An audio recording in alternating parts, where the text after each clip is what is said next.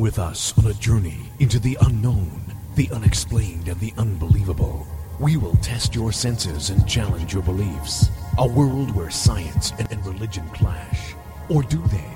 You will meet real people and hear real stories, but you will not believe. You will witness strange sights and hear strange sounds, but you will not believe. This is the New England Ghost Project. Welcome to the nightmare. Good evening, everyone, and welcome to another edition of Ghosts Chronicle, the international one. That's it. I am Ron Kolick, your host, the gatekeeper of the realm of the unknown, the unexplained, the unbelievable, New England's own Van Helsing. With me is that punter from Wales, Steve Parsons. Good afternoon, Ron. How are you? You sound chipper. What is a punter? Proper chipper. A punter. What is a punter? Yeah, what's a punter? A punter is somebody who pays to go to an event. So, yeah. The people who come into Spirit Quest are all punters. Oh, cool. They get names. Providing, well, the ones that are paying are punters. Punters. They're all paying. Well, yeah, I suppose we are. In our different ways. Punter, huh? Punter.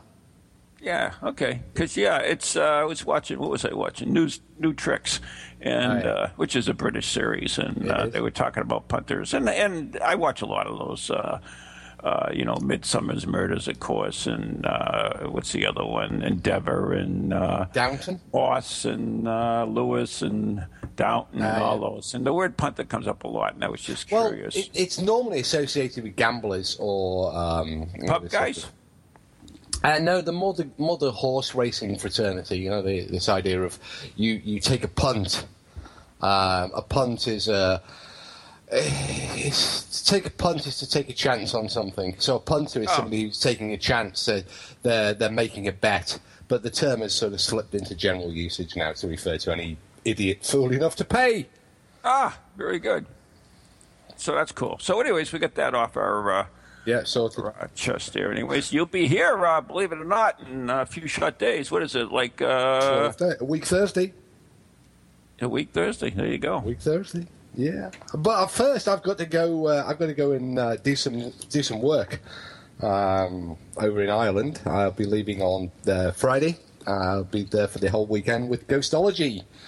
So I'm really looking forward to doing that again. It's Ghostology's in two halves. Ghostology 1, which looks at all of the basic stuff that goes on before the investigation and the first sort of baby steps of the investigation, and Ghostology 2, which I'll be doing in October in Ireland, which looks at the next level. It takes a look at the equipment, but also it takes a look at what you do with the equipment, what you do with the evidence or the information the equipment gives you. How do you deal with it? So I'm really looking forward to that. That's... But, it's no effort. You just, as you said before the start of the show, I just sit here and write stuff. So. Yeah, it's pretty simple, actually. So anyway. Yeah. I reckon for about every minute of presentation time, it takes about 1 hour of preparation. Yeah, but that's all it is just copying stuff and posting it in a Facebook. I mean, it's so simple to run an event. But anyways, we have a guest now anyway, so why don't you introduce him? He's with us now. Okay, a fellow investigator from the UK, and Mark Cave. Now, Mark asked me a question on Facebook, messaged me on Facebook messaging, I think it was last week, and it sort of got me thinking about something that's different between the UK and the US ghost hunting. Besides punters? Besides punters and being proper chipper. Is that we have here in the UK 3 competing organisations that are sort of like an umbrella for all of the individual groups. And Mark asked me about joining, about the membership and about... What? What are you talking about? Well, we have the Society for Psychical Research, who we've mentioned many times on the show, and we have, of course, the Ghost Club. Yeah. And we have, here in the UK, we have the Association for the Scientific Study of Anomalous Phenomena, or ASAP. And we've mentioned them on the show in the past. Yeah, but what's the deal? I mean, you have to. Well, you have your own ghost escort. You got to join one of these stupid groups. Well, that's the question. I mean, is it worth joining? What do you get by joining? Should a group consider joining? That's what we're going to talk about, and it's something that I don't think you've got in America. You don't. I mean, the ASPR. We have the TAPS family. that doesn't count. That's just a big. Oh no! TAPS is a lot bigger than the SPRA or whatever the freak it is. I'll tell you that much. So I mean, especially back, I mean, people would give their right arm to be a member of the TAPS family. Well, people would give the right arm to be a member of the Justin Bieber fan club a few years ago. But look where that got people. Yeah. I mean, in effect, the TAPS family is the Justin Bieber fan club. They are all believers compared to the Society for Psychical Research and the Ghost Club, or the baby of the group is the Association for the Science, ASAP. But Mark asked me, and I realised it's something we haven't got in America, and it's something you've always asked me about, that you've asked me many times about the Society for Psychical Research. So, is it worth joining? What do we get for joining? Why do we want to join? So I thought we'd get Mark onto the show, and we'll find out his point of view and stuff. Good evening, Mark. Good evening, Steve.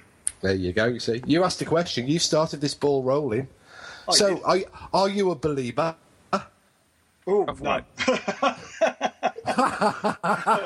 No, believer of what? Wait a minute. Believer of what? Believer. Oh, God, he's never heard of Justin Bieber now, has he? Back to square one. There was a joke built in there somewhere. Okay. There was, there? Yeah, there was. That was funny. Fortunately, we have English listeners too. They'll have got it. All right, so moving on. Moving on. So, Mark, you asked me a question a week or so ago, and I know we answered it off air, but I think it's worth re-asking the question and going over it again. Yeah, it was a good question, actually. Something that was actually... If I have to say so myself, he says. No, it was something I've been milling over for a few months now, because obviously I'm a member of one of these groups, and to be honest, it's sort of like if I could just disappear out of nowhere. It used to be very sort of like hands-on with its members, and so I got in touch with Steve, and I thought, well, is it worth me keeping my membership on? Because as far as I'm concerned, there's nothing worth hanging on for on that particular membership. So which one are we talking about? We're talking about ASAP. Oh, okay. I might as well say it. I mean, that's the whole thing. Tomorrow. Yeah, we don't care. Name and shame. Oh. We've got lawyers standing by. Yeah, we'll be all right. They can take me for whatever I've got. I've got nothing anyway. But basically, what it boils down to, Ron, is when I first joined that organisation, basically it was really, really good. You've got a very, very good mixture of very serious investigators, and like I say, the training, and I mean training that was offered, was absolutely awesome, because you got people who'd been out in the field, who'd been set up for quite a few years as well, so you know, you were getting some really good advice. And Mark, I hate to interrupt you, which I'm sorry, but when you say training, what did they? I don't understand what that is. Did they actually have physical training, or was this like just literature, or what? No, it was physical training. You used to have training weekends, and what basically used to happen is you used to have a classroom-based lesson, and then you'd go out on an investigation on the night time, and try and put the skills that you'd learned into use. See if you could actually use them while you're on the investigation. And if you had any questions, there was always somebody there to actually answer those questions for you. And basically, when I first joined, it was absolutely awesome because it was very friendly. We can't. Wait a minute. We're not going on beyond that now because you brought this up. So I want to understand this training. What kind of training? How to use a K2 meter or what? Oh no, nothing like that. What kind of training? It was basically critical thinking. It get you to think outside the box. Don't interpret things as you may think they are interpreted. They did a short video, with a lineup where you'd have to actually identify somebody at the end of it, because they'd show you that the human eye and the human brain sometimes can't actually match faces or places and get it right. So, they do that sort of thing, sort of like optical illusions as well, and talk about, how to conduct interviews, which I found really good. So obviously, if you're interviewing a witness, you need to know the techniques of how to go about it and how to successfully get the witness to, talk back and also give you the information that you required. So no equipment training. Tell us all that you know. So no equipment training, though, right? No. Well, it was one of those things where you could actually take your own equipment, and if you wasn't too sure, you could actually take it out into the field. They did at one point. I know they did at one point. They did have some CCTV equipment where they used to monitor a room and get you to write down basically what you were actually seeing on camera. Most of it sort of like orbs. I know orbs are floating around left, right, and centre at the one place I was at, and it was basically you had to note it down. So you got an exercise where observation and using the equipment plus using the CCTV equipment was pretty good. And then basically what would happen is then if you were with a good investigator, they'd ask you how you were using your equipment. Mm-hmm. And so they could actually put you right. So it was good. It was really good training because I felt when I first joined, it was absolutely essential to go on that course because once you've been on one, you then had to write a report. So you had to put all this sort of like classroom learning into feeding back about the weekends, especially the investigation side of it. Mm-hmm. So, they said, is there anything like you've done in the past, a past investigation, and now after doing this course, is there anything that you did in that past investigation that you could actually think of that you could do better? So you'd then write, a short sort of like report on how the investigation went on the training and then what you could have done better on your previous investigation that you went on yourself. Okay. So this is all good stuff. So I see that. There is value there. So what is the problem? Was that it? Or was there no more? No. The problem was, Ron, as time went on, obviously they changed. As you know, they got a committee, so the committee changes now. Mm-hmm. Problem we had with that said organisation is we got a chairman in that basically turned the whole organisation on its head with his ideas and basically alienated quite a lot of the, as I call the very seasoned and very reasonable investigators because he wanted to change things in a new way that basically suited his way of working and nobody else's. So all the investigators that used to go on these training weekends, you'd never seen them around. They never used to turn up because basically it was done in such a way, it was set, they'd write it, between him and the committee, they'd write the training and leave anybody out that's not on the committee. They wouldn't actually include it. So you got like a click effect going on. So if you weren't in the click, you never got a look in. And basically, as an investigator and an affiliated investigator for that group, I found this very, very often because in my area of the UK, which is the Midlands, we do have quite a few cases come up, and I never, ever got selected for one. And when I questioned this, why other people were, and it was sort of like you could actually tell from previous notifications that gone out in their newsletters, you could actually see there was actually their favourites that were actually building. So they used to say, well, it's down to pot luck of where you are. And I said, it doesn't matter. I've got transport. I can actually get there. It doesn't matter where it is. I'd do it. And I said, because I am an affiliated investigator. So I went all through this training, basically, report writing, doing the whole thing, and never got anything out of it. They never put a case my way. And the only case they did put my way, I resolved it from basically sitting at my computer and asking the person questions on email, which they wouldn't answer at first. And then I said, can I call you? So after a lengthy email sort of like conversation, I called them. And in the end, when I started asking the questions they wouldn't answer on email, they sort of like basically backed down, and then sort of like their case sort of like disappeared. And they said, oh, it was us just being a bit stupid. We probably put too much, thought into because, the house was a bit creaky, etc., etc. So I solved that from not even setting foot in the place. So, this is what you learn. And this is critical. And Steve will tell you this. This is critical before you set foot in a place. It's critical to know exactly what they're experiencing and to get that out of the client to actually see, exactly what they're experiencing, and is that explainable?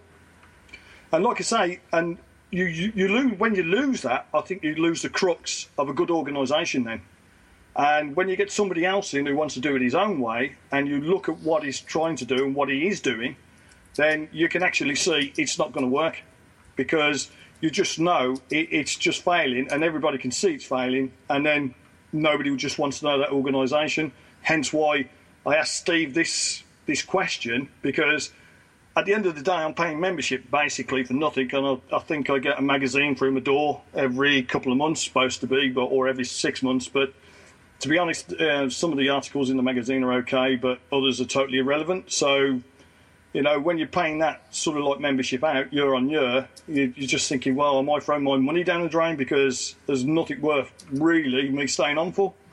Mm-hmm. Interesting. So, you asked Steve about the 3 different organizations, and that's right. Yeah, that's right. And go ahead. And basically, I did a bit of research after I spoke to Steve, because he invited me onto the show tonight, and he said, "Can we just go over what we talked about?" And I said, "Yeah, definitely." And like I say, I've actually looked at the memberships, and to be honest, the SPR, although it's a bit pricey, and like I say, Steve did tell me about you get a good SPR journal. And to be honest, I do know somebody who's in the SPR who lives quite a few miles away, so I got them to scan in a bit of a journal for me so I could have a look at it. And it is pretty good, but like Steve mentioned to me, it's more psychology-based rather than ghost hunter-based. Yeah, more on the academic side. More psychology. It never used to be. No, it never used to be. It used to be... Sorry, Steve, you carry on. Well, I was going to say, one of the founding premises of the SPR was to have a wide remit to examine all forms of strange human experience. But what's happened, certainly since probably the last 15, 20 years, is that psychologists have tended to take over the SPR. It's become a very para-academic organisation now in terms of its remit. It it doesn't conduct investigations, active investigations, and hasn't done for a lot of years. In fact,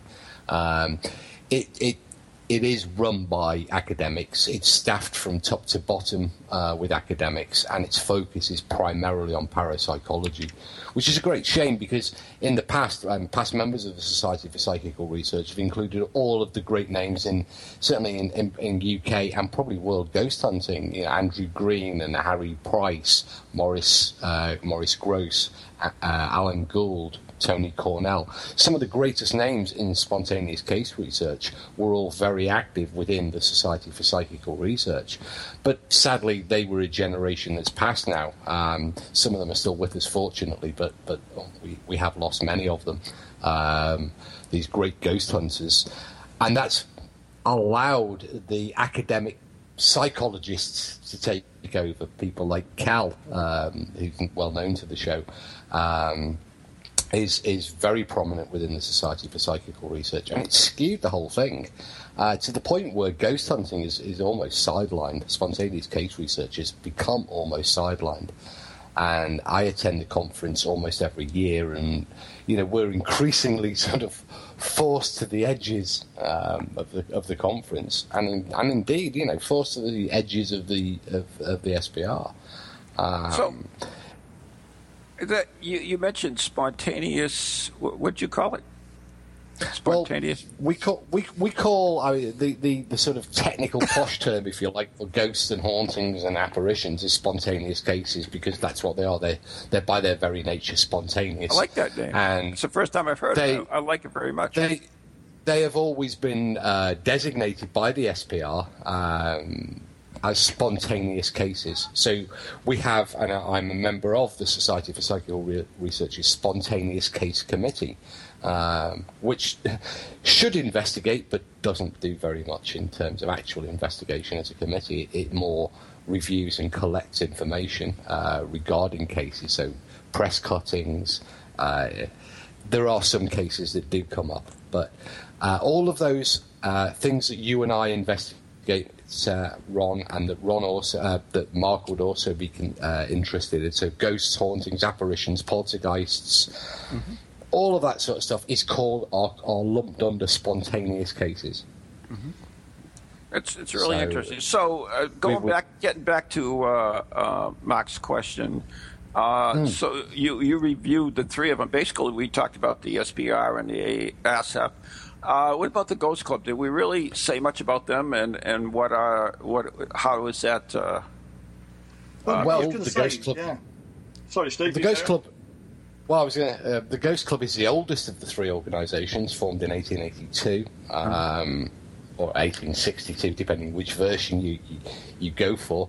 The Ghost Club still exists today, and it was actually my recommendation to Mark that he join the Ghost Club, because the Ghost Club is much more focused on spontaneous cases, as you can imagine from its title, the Ghost Club.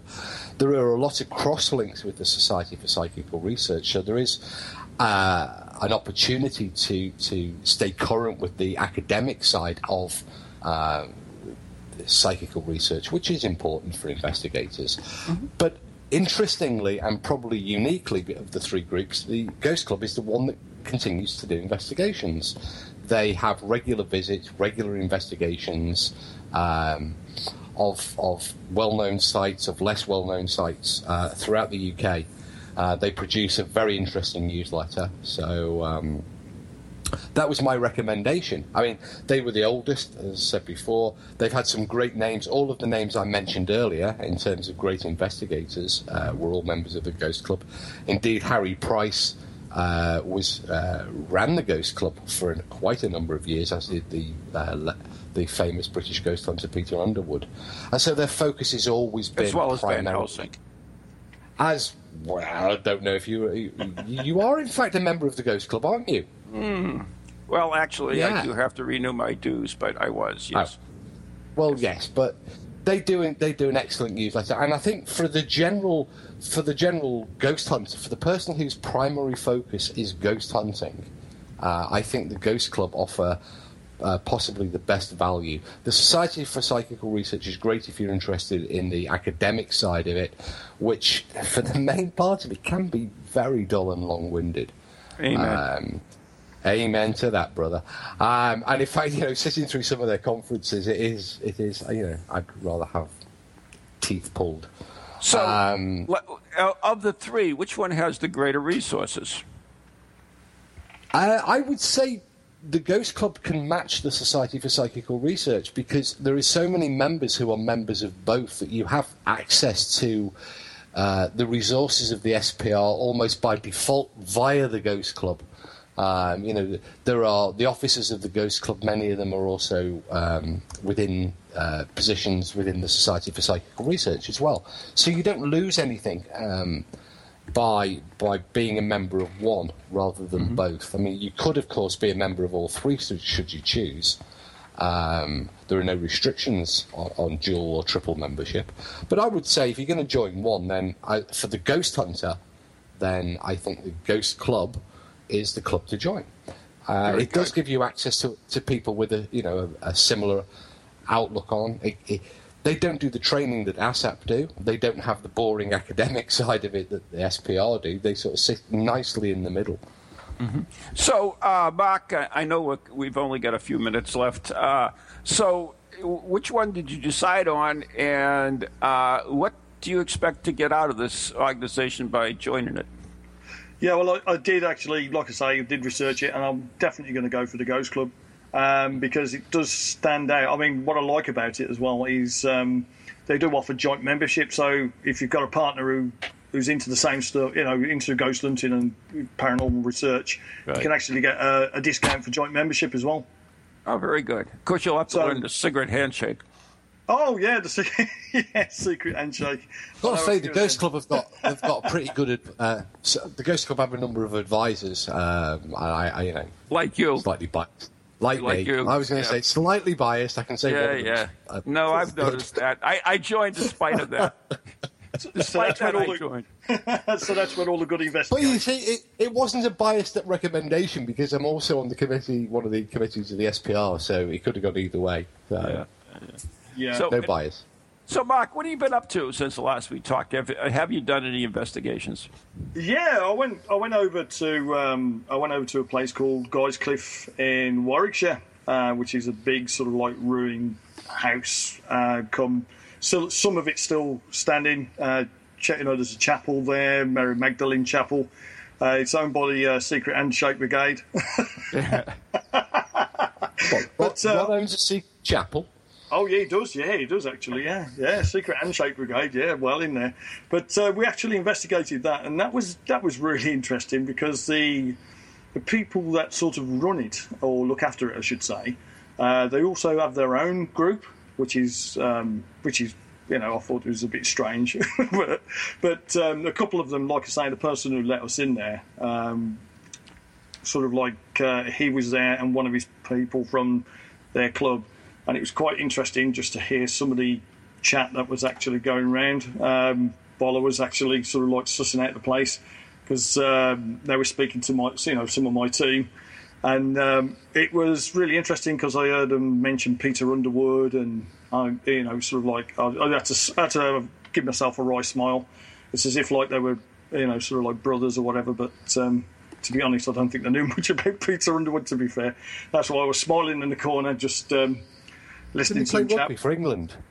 Yeah, he did, actually, yeah. With his brother Rory Underwood, wasn't he? But, well, Mark, I know you've got a group. Do you have a website that people can check you out, maybe get in contact if they need your assistance in the Midlands? Yeah, we do have a website. It's www.midlandparanormal, all one word, and that's .org.uk. And that's good. That website's going to be rebuilt as well. It's a bit old at the moment, so we're looking at getting that done. There you go. You heard it from the horse's mouth. Mark, that was great. Thank you very much. Thank you, Steve. We've got to go and sell some products now, apparently. Fair play.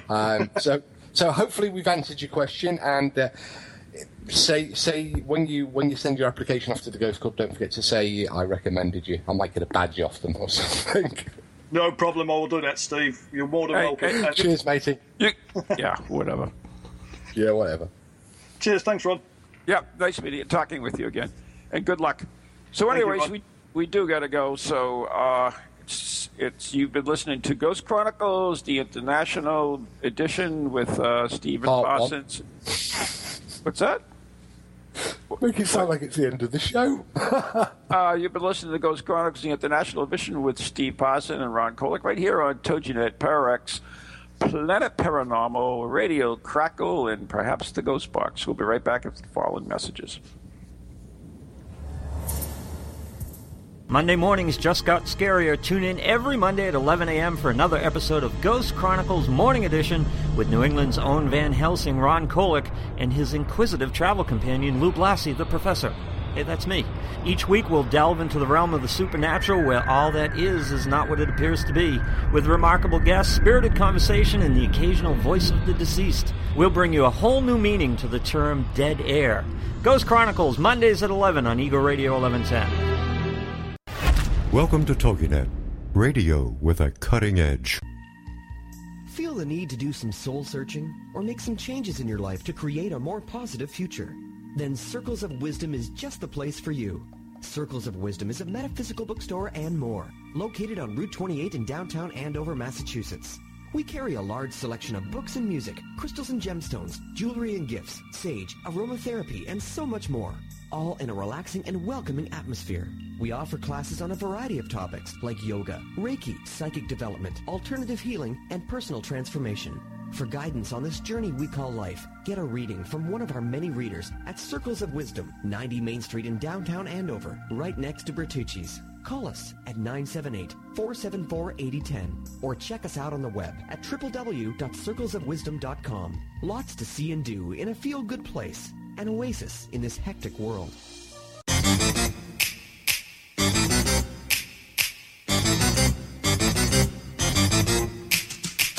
They're creepy and they're kooky, mysterious and spooky. They all talk gobbledygooky, the Pararex family. The shows are paranormal, not stuffy but informal. The topics are abnormal, the Pararex family. They're strange, deranged, unrestrained. So grab your favorite brew, it's time to rendezvous as we give awards to the Para X family.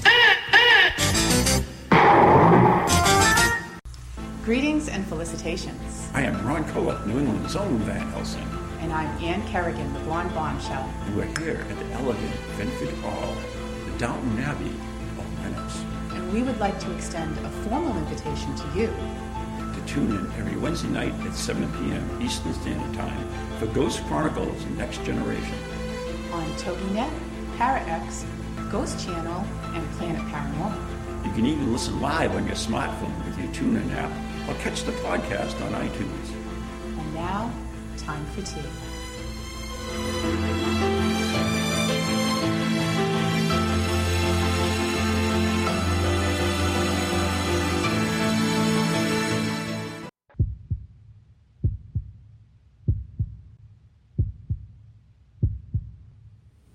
Ghost Chronicles International, the live edition, with me, the man who an international radio host only this last week called an asshole. A pain in the ass, or an asshole. Not an asshole. A pain in the ass. Get your facts straight, Mr. Parapsychologist. Can't even get the details correct. And also hosting the show is Mr. Van Helsing, a man who an international host of a radio show earlier this week called an onion.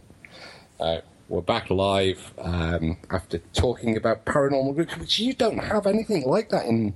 You don't have anything like the Ghost Club or the Society for Psychical Research, or even. I told you we have Tap's family. Yeah! Woo! Wow. Okay. I mean, that's something to aspire to, isn't it? You know, I mean, yeah. All right. So I just added Mark as a friend, so I would find out some more about this guy. That's good. But anyway. I mean, there isn't a historical precedent. I mean, there is nothing. You do have the American Society for Psychical Research, which has gone a bit dormant.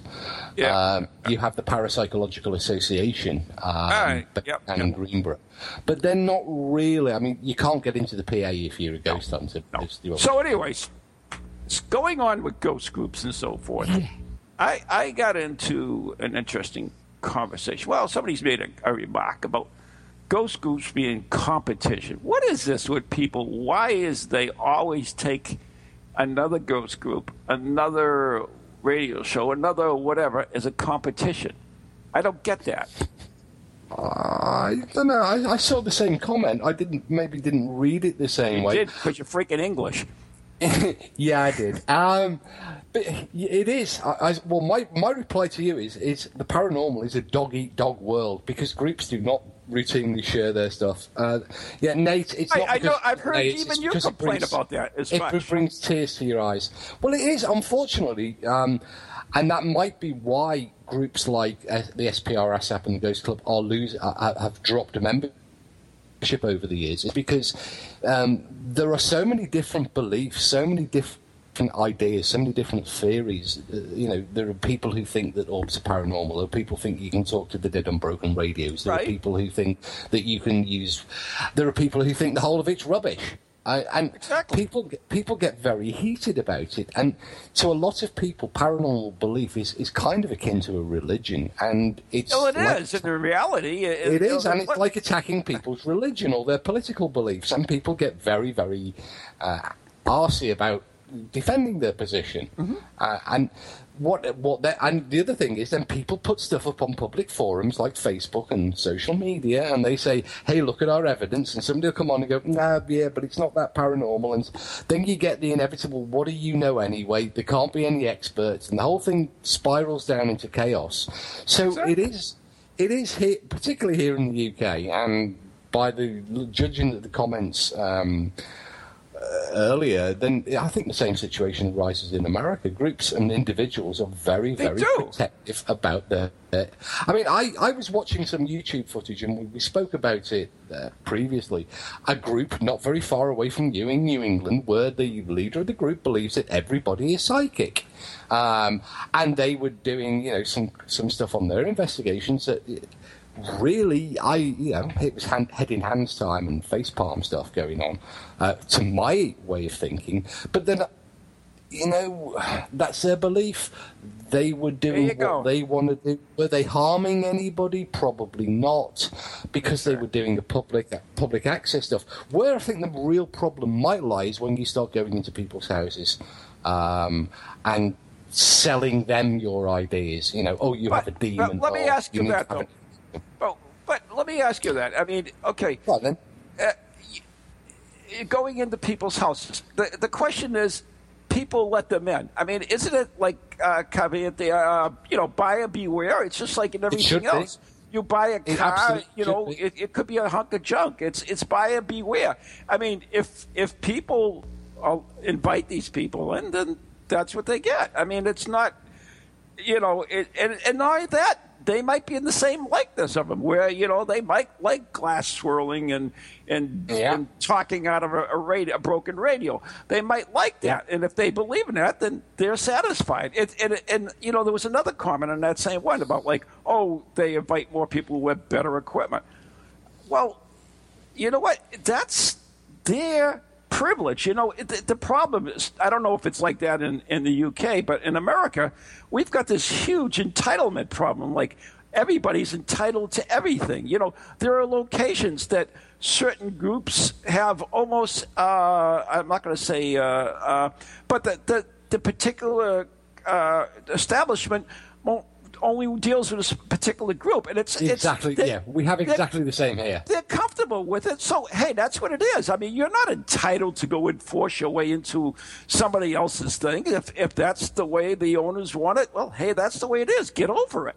And a lot of these groups, to be honest with you, have worked really, really hard to develop relationships with particular places and in the field. And if they, it's all a power to them. And I don't understand why there's so much entitlement that everybody thinks, you got to have this, you got to. It's like, no, it's not. People might not like you, and that's okay. Well, we don't get that level of entitlement here in the UK.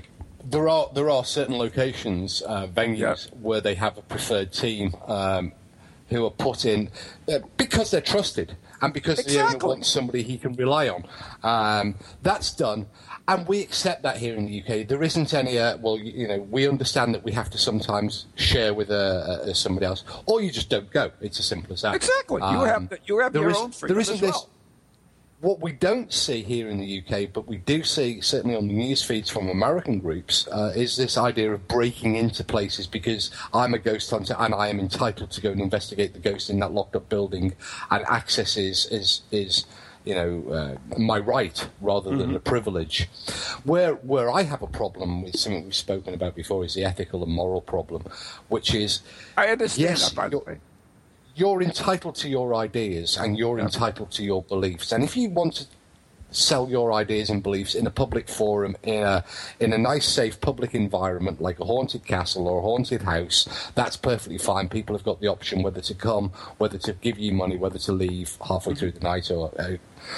But when somebody asks you, when somebody phones you up, they often the case, and I only speak from experience in the UK, is that they really don't understand what's going on, and they don't understand what constitutes any expertise. And so they will see in a newspaper or on a Facebook page somebody calling themselves an expert. Me, for example, because I've been on television, I was on Most Haunted, therefore I must be an expert. So they'll contact me or somebody else. Now, the problem is, are they getting somebody who is ethically responsible, morally responsible, or are they getting somebody, and is often the case, who will come along and sell them their beliefs? Oh, you have a demon. Oh, you have this. Oh, we need to use these techniques. We need to use EVP, or we need to use Ouija boards, or we need to use the K2, or we need to use science. The problem there you've got is the ghost hunter or the investigator is actually going along almost like a preacher, and selling their ideas. Exactly. If somebody wants to buy those ideas, then that's their privilege. That's their right. You might not believe in them, but some people do. There are a lot of people that believe in K2 It's not a question meters. It's not a question of whether I believe. It's a question of informed consent. Now, you know that I used to be in nursing, and we're not in nursing. You're not allowed to do anything unless the person that you're doing it for not just consents, but gives informed consent. And informed consent means they fully understand all of the steps and processes and procedures that are going to be undertaken. Now, often groups, I've seen hundreds of videos, I've been in hundreds of situations, I've seen them both sides of the Atlantic and in Europe too, where the ghost hunter comes along and almost pushes the homeowner aside and says, look, leave it to me, I'm an expert, step aside, expert coming through. That's not the way it should be. Informed consent. It shouldn't be who you're going to call. It should be who the hell are you going to let into your house. And you're right. You're absolutely right. The onus should be on the homeowner to decide. Be honest with you, Steve, and I understand your point absolutely that they may be doing harm, but unfortunately, because of the awareness of the paranormal nowadays, and hence, i.e., all the television shows, that a lot of these homeowners are actually that's what they're expecting. If you went in there and did some, you didn't bring a bunch of equipment and you just talked to the person, for instance, and observed, they might be taken back and say, well, this guy's not an expert. He didn't bring any equipment. He didn't bring his little K2 meter. He didn't bring, some thermal imager. So he must be a quack. You're dead right, and that's something that people have encountered. They turn up and people expect them to look like Taps family arriving or the crew from Most Haunted. And if they turn up, if they turn up with a notebook and pen or a Ouija board, it's like, what's going on here? You're not ghost hunters. That's not my expectation. But we've got to remember, and we talk about the success of the television programs and how the public are much better informed, or they have much better expectations. They're more aware. They're more aware, of what to expect. However, ghost hunting shows are actually not that popular in the grand scheme of things, and ghost hunting and ghosts still remain relatively fringe. If you compare it to other activities like sport, like some of the media stuff, ghost hunting, we see it every day on our Facebook feeds, and we watch the television programs because it's what we're interested in.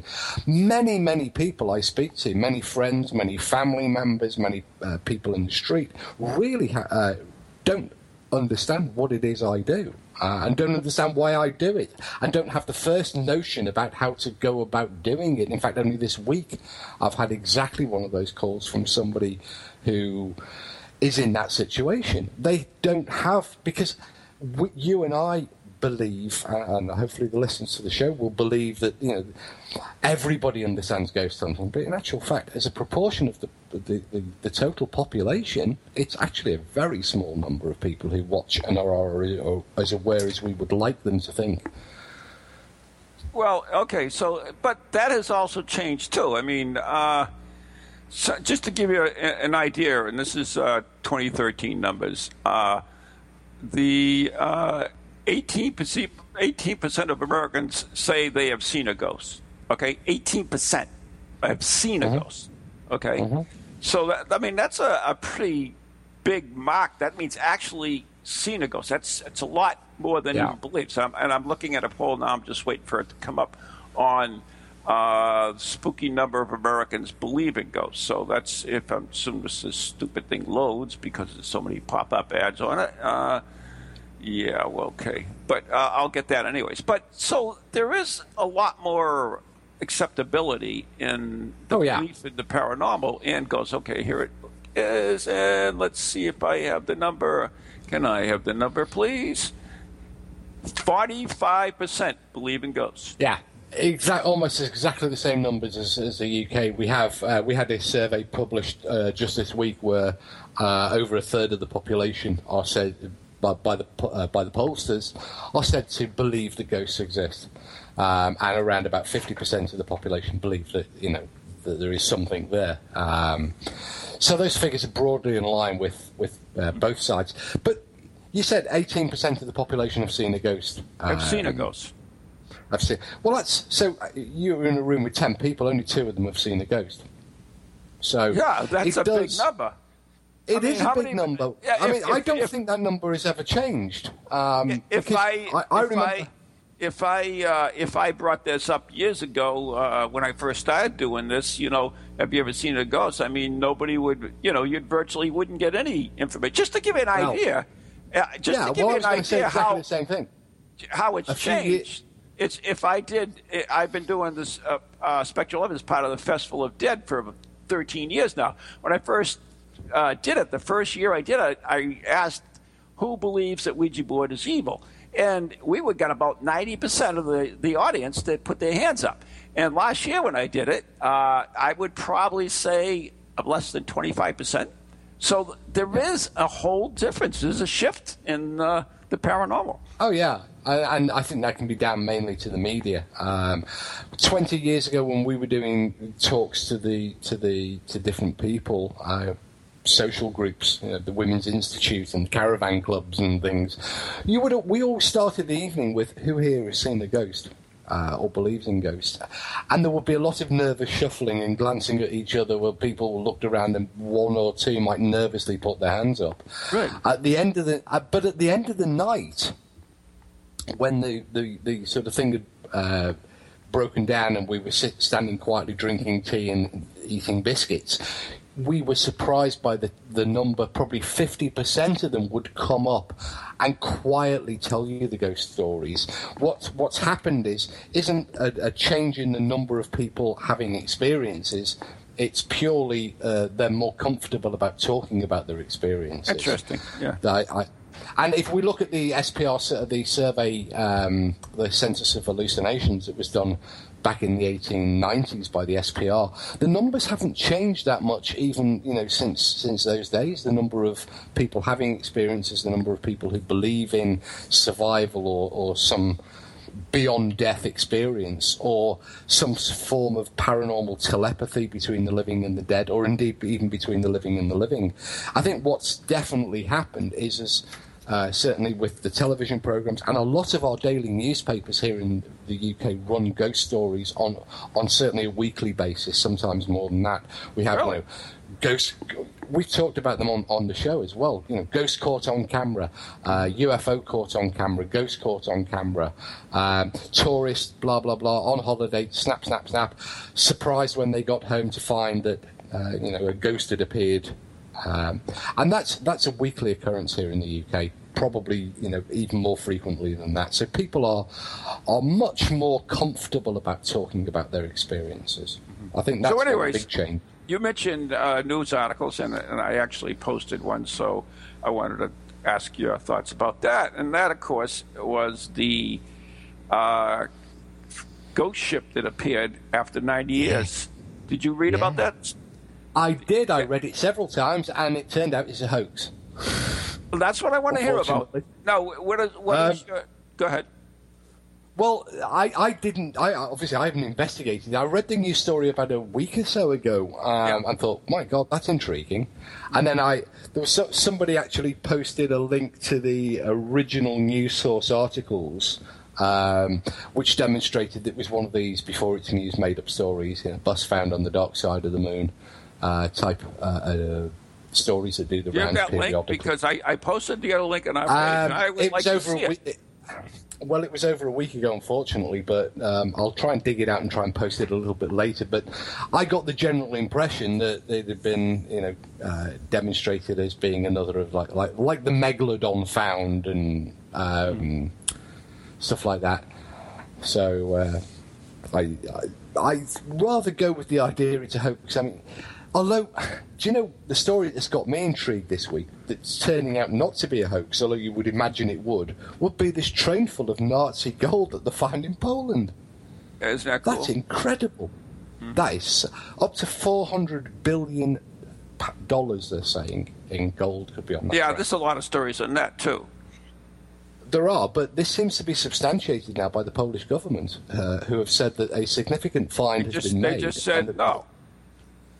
Well, they've said that's what I read. That's the problem with the freaking internet. Well, that's true. Is you'll come up with all kinds of stuff. Some of it true, some of it are not true, and then you've got to sort through it yourself, which makes it difficult at times. Exactly. I mean, but according to sources that I think are generally are reliable, they've said that the Polish government have said that a significant find, although not specified, has been found in a particular area, and that the area has in fact been by troops, by the military, to see it's off. It's blocked. They've talked about. So, I mean, because they've been inundated with ghost hunters, pretty much like bully. Well, they've been inundated with bloody treasure hunters. That's for certain. But at the same time, lawyers have been involved, and people have made legal claims. The ramifications are extraordinary. But this is very similar to that discovery to the silver discovered off the coast of England by treasure hunters. That's right, and you get all these claims that. I know we're running out of time, so it's interesting stuff. But like I did, I posted a single article on there. If you don't, unlike the Ghost Train, which I posted many, but this Bermuda Triangle one, I posted that one. So if you read that, and if you say, and I'll take your word that there is a hoax. And there's no follow-up on it, you're going to tell everybody or repost this, and this will go on, saying, "Oh yeah, they found this," and that becomes. I'll troll back a week or so when later today or tomorrow, and I will try and find the link that pointed to the original news article that would be great. That indicated it's a hoax. But it's out there in social media land. If somebody might want to just Google "ghost ship hoax," they might find the source of it. Anyway. We got to move on because you are coming here in 12 short days, and I want to discuss some of the great things you'll be doing. You'll be at Spirit Quest, of course. Of course. This great menu, by the way, for the Dining with the Dead. 18th through the 20th, so you will be there, along with a lot of other people, including Roxy Zwicker and Josh Mantello and Kelly Spangler and Leslie Martin, Maureen Wood, myself. Who I'm sure I missed somebody, but whatever. So it's going to be really neat. There's going to be a lot of presentations, a lot of workshops where you get involved in its hands-on stuff. There's will be a Blair Witch ghost hunt, which will be interesting, as we take a look at ghost hunting in the outdoors. And it's a totally unique experience than inside a place. So it's going to be neat. But you also have some other events coming up as well. And I do want to mention them as well. And, of course, we have let me just pull this up on you. You have the Lighthouse, which you've done. Yeah, that's so cool. That's on you can tell from my Facebook status picture how much I think of the Lighthouse in Portsmouth. That's on the 26th, so you can go. You go to my website for all these things, which is neghostproject.com, the letter N, the letter E, ghostproject.com, and all these things are listed, including special events at the Andover Historic Society, which has not really been investigated all that much. You'll be doing Dining with the Dead at the Wyndham Restaurant again, which will be a lot of fun.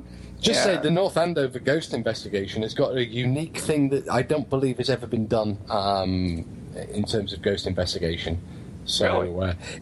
It's a bit under wraps at the moment, as you know, because it's brand spanking new idea based upon an idea that's 150 years old. Wow. And it's never ever been tried before in a mainline ghost hunting experiment. Right. Hopefully we can straighten out the logistics of this anyways. So we just need the dead to cooperate. So we're just about out of time. Go to the website, neghostproject.com, the letter N, the letter E, ghostproject.com. All of Steve's events will be there, including my paranormal study group on the 22nd, which will be interesting. Yeah, and if you miss Spirit Quest in 2 weeks' time, don't come running to us crying that you've missed it. Get your tickets now. Exactly. So I guess it's time to wrap up. Anything you want to add? Only if I think there are still some places left at Enniscorthy in County Wexford, Ireland, this coming weekend for Ghostology. Very good. Which is being run with our friends at Wexford Paranormal, and is an opportunity to, let's go right the way back to the start of the show and to do some training, like in the good old ASAP days. There you go. And there will be actual investigation. And it's not boring. Will there be investigation as well? There will be an investigation afterwards, so it's a fun time in the classroom. Then let's all go out and spend some time in Enniscorthy Castle. So that was the bell, which means Pizza from the Dead is here. So we still have a couple of minutes left, anyways. But anyways, what's your talk going to be at Dining with the Dead on at the Wyndham? Well, it's going to be The Devil Played Cards, which is it's an interesting and almost unique story from Ireland that involves, well, it says in the title, The Devil Played Cards. He played cards not once, he played cards twice. And there are some very interesting links from Ireland's historical past right to the present day, looking at some of the most haunted locations in the south of Ireland, and some very interesting links to New England and the Wyndham Restaurant. Really? Yeah. That should be fun. So there you go. I'm looking forward to the Lighthouse investigation. I always love being there. That's, the Lighthouse in Fort Constitution, they're just the coolest places. So much happening, modern accounts. You yourself have had an interesting experience there. But, the Coast Guard I am one of those staff, 18%. Yeah, one of the Coast Guard staff at the base, the Coast Guard base at Fort Constitution, they too have had many, many interesting experiences. And I think it's a to-die-for location. And as a case, I would be all over it. But it's 3,000 miles away. Well, you'll get your opportunity this week. I wonder if they'll blow raspberries at me this year on the SP7. We'll find out, won't we? So anyways, we want to thank everybody for tuning in. We want to thank Mark Cave for joining us as well. And it's time to wrap it up. So till next time, good night. God bless. Good night. God bless.